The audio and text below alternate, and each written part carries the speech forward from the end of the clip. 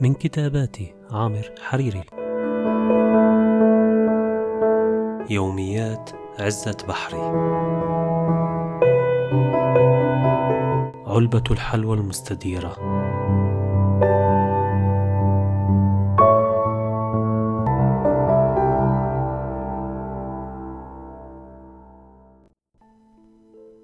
مرحبا بكم يا أصدقاء. أنا عزة بحري العجوز. الواقع لست عجوزا جدا، والذي يعيش نازحا في تركيا، ولأنه يشعر بالفراغ ويحاول ملء الوقت بشيء ما مفيد، فإنه يكتب يومياته التي يحاول أن تكون مسلية. ولأنني أحاول أن تكون مسلية لا أكتبها بشكل يومي طبعا.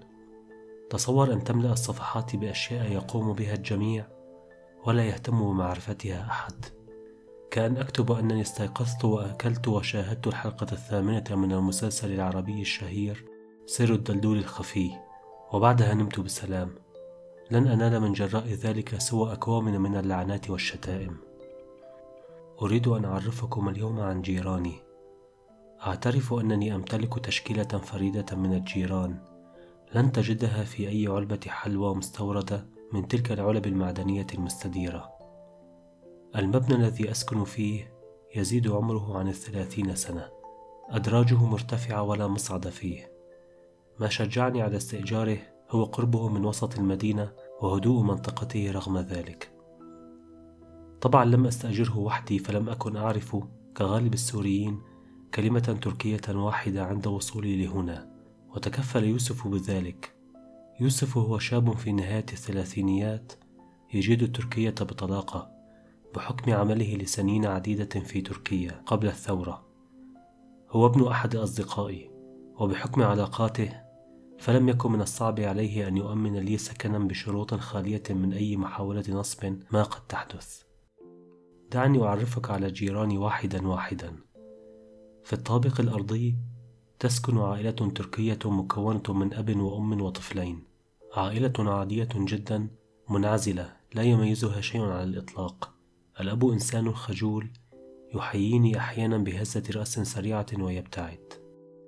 في الطابق الأول تسكن امرأة تركية هي وابنتها، لا شيء غير اعتياديا بها سوى أن عندها هواية غريبة حقا، وهي أنها تغني عند دخولها للمنزل وعند خروجها منه وعندما يأتيها ضيوف، ولا يخلو اليوم من لعلعة صوتها الأوبرالي بكامل المبنى. الحق أن صوتها جميل، ويبدو أن برامج مسابقات الغناء قد أصابتها بنوع من الخبال الغنائي. في مواجهتها يسكن رجل أربعيني بمفرده، نحيل طويل وحاد النظرات، يرمقني دائما عندما يصادفني بكراهية، وكأنني قد التهمت عشاءه أو سرقت منه حذاءه الضائع. قدرت أنه ينتمي إلى تلك الفئة من الأتراك الذين يحملون السوريين كل مشاكلهم، بدءا بالمشاكل الاقتصادية وغلاء الإيجار، وانتهاء بآلام البواسير. أحمد الله أنه لا يسكن في المنزل المواجه لي، وإلا لكان الوضع قد انقلب إلى كابوس، ولشعرت كلما مررت من أمام باب شقته بعينيه الحانقتين الملتصقتين بعين الباب.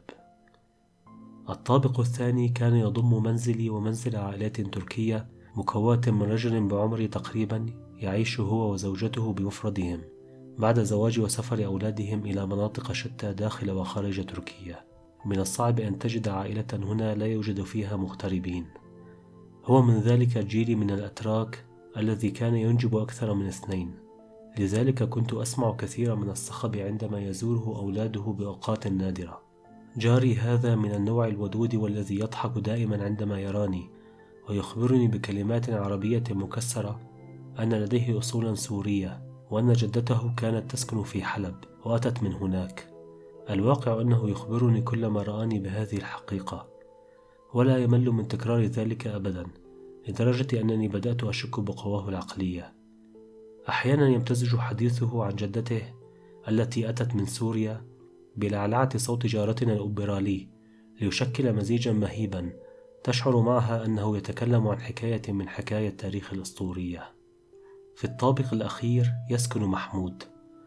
محمود هو سوري في بداية الثلاثينيات من عمره، يعمل في إحدى المنظمات الإنسانية، شاب طيب القلب، بالإضافة أنه ولا يوجد تناقض هنا عصبي جدا ويمتلك لسانا أطول من سبطنة الدبابة.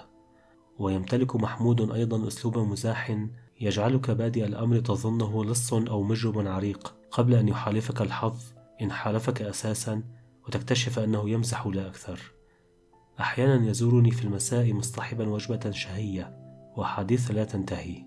أعتبره أحد أبنائي كعماد تماما، ويعتبرني بمقام والده الذي بقي في سوريا ورفض النزوح. انتقل إلى منزله منذ فترة وجيزة بعد أن تزوج وترك بيت العزاب الذي كان يسكنه مع أصدقائه. على الطرف الآخر من بيت محمود يوجد بيت ضيافة تابع لأحد المنظمات، والغرض من هذا البيت كما فهمت من محمود هو أن يبيت فيه ضيوف تلك المنظمة القادمين من سوريا أو غيرهم، لذلك ترى وجوها متنوعة تأتي أحيانا إليه لفترات محدودة. المقيم الدائم والمشرف على البيت شاب آخر اسمه عمر، فارع الطول، لا يحب الاختلاط كثيرا بالناس، يحب النوم والعزلة حبا جما. أحيانا أزوره لأتسلى معه قليلا. خجول ومهذب جدا هو، وكلامه متحفظ إلى حد ما. مبنى صغير قليل السكان وهادئ، وجيران لا يسعون وراء المشاكل، هذا أمر جميل ولا شك. هؤلاء هم جيراني الأعزاء، وهذا بعض ما وراء شبابيك من تلك التي تملأ الدنيا وتخفي وراءها أناس لهم أفراحهم وهمومهم. على مر الزمن كانت لي العديد من القصص والمواقف معهم، بعضها طريف وبعضها يقترب من الحزن لحدود معينة، ولكن تلك حكايات أخرى.